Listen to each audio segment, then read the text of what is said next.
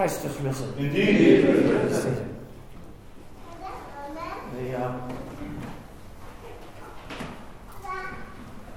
Tonight we commemorate an important English Orthodox saint, perhaps one of the most important ones. He's known as the Venerable Bede. I used to always wonder about that as an Anglican, why he was called the Venerable instead of Saint Bede. In the Anglican tradition, Venerable is a title given to an archdeacon, which is actually a priest, which just to confuse things. And so I knew some venerables, but it wasn't until I became Orthodox and learned that monastic saints are given the title Venerable. So St. Seraphim of Sarov, his proper title, for instance, is the Venerable Seraphim of Sarov, because he's a monastic saint. So Bede is a monk. He was a monk born in the late, around 680 AD, so in the 600s, late 600s. He was apparently, as a child, so we don't know if he was orphaned early or what, but raised in the monastery of Jarrow, which is towards the north of England, throughout his childhood. So he kind of grew up in the monastery. That was not unusual at the time for a variety of reasons, what with various kinds of diseases running through. But he became trained and very, very proficient in the scriptures, in Greek and in Latin. He was a highly educated monk, especially for England in the 680s. And he wrote a number of scripture commentaries that we have. But what he is perhaps most famous for is he wrote, around the year 700, early 700s, he wrote a history of the Church of England. Basically, a history of Christianity in England. And that's actually very early in that. So he writes, he actually is an extremely well done history. Everywhere he is able to document what he says, he tells you about the documents.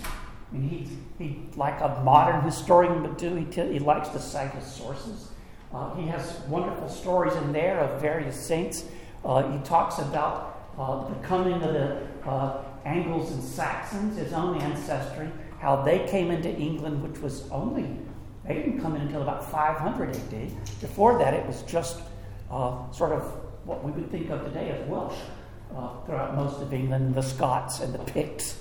He told us a little bit about them, but we still don't know who they are, other than their name meant the guys with tattoos.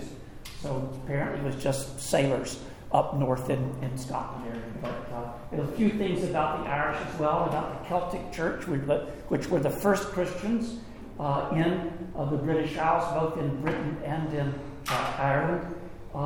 But Bede himself is a testament to how quickly, sort of over the course of 2 centuries, the Anglo-Saxons converted to Christianity.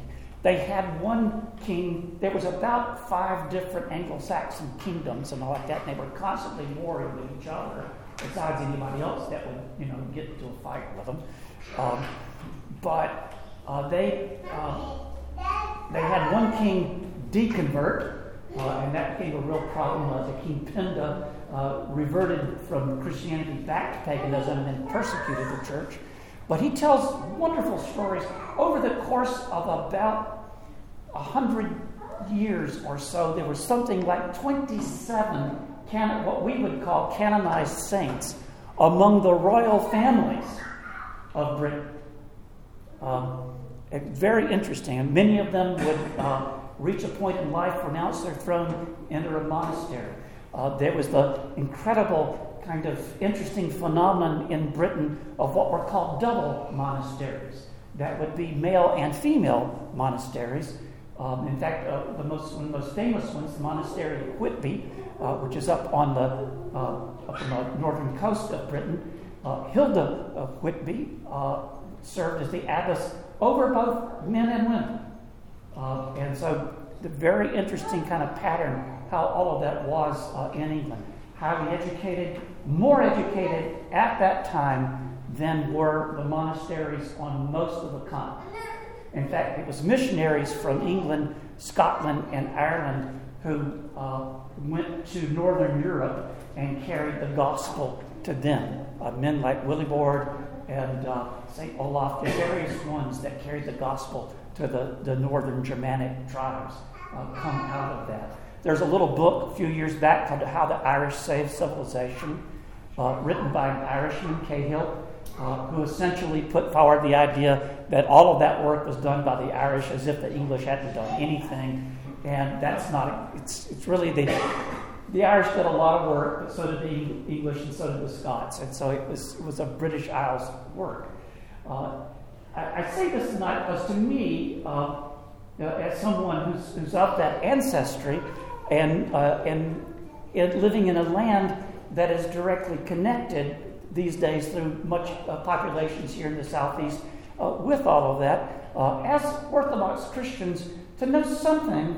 I've tried several years back when we did our Celtic festival. I did a talk on this, that when we're doing Orthodoxy, though it may seem exotic, like Greek or Russian or something like that, it's as English as the day is long. It was the first church in the British Isles. And I've had opportunity to travel in Britain and to speak and be with the Orthodox there today. And the church is very much coming alive, the Orthodox Church. Very interesting things going on, a gradual growth. There's now a Romanian monastery in Ireland, not the new one in Scotland. There's a Romanian monastery in Ireland, and interesting things going on. So, but Bede is sort of a living reminder of what all of that is. If you read his book, which is simply called The History of the Church of England by the Venerable Bede, you can find it online. I've even got a little edition at home, nicely annotated, that is Latin on one page. He wrote it in Latin on one page and English on the other. And the Latin is extremely good. It's not just kind of later Latin. It's extremely readable Latin. But I would recommend reading it. There's a lot of lives of saints in it. It's a little history, so it's great bedtime reading because it'll help you sleep. And I love reading history because it does just that. But so I would just encourage you, somewhere in your reading, in England, once upon a time, up until maybe just the last few years, it was required reading of all school children. Everybody had to read their Bede. It was the first history of England. And so you had to read your Bede, you had to read Julius Caesar's account of his war in Britain, but you had to read your Bede. So anyway, I encourage you tonight in good Orthodox fashion, read your Bede. And, and you'll benefit from it, have some wonderful names, and especially look up the story of St. Driflin, who, I'll tell you real quick. St. Driflin, he tells the story. Driflin died and went to hell. And he comes back, and he tells everybody about what happened to him. He died and went to hell, and he said it was cold. I don't know, it was just a different experience, but he said it was really cold, and he came back, sold everything he had, and became a monk. And then St. Driflin was known during the winter months to go down to the river, cut a hole in the ice, and stand in the water up to his waist and pray. And this is a direct quote from Bede. They would ask him, Driflin, isn't that cold? And he would say, I've known it colder. So, these are great saints, easy to be compared with all the great ones of Greece and Russia and elsewhere in Europe. So read your Bede. In the name of the Father, and the Son, and the Holy Spirit. Christ is risen. Indeed he is risen. I think Father's doing Panachida here. So get candles and join us.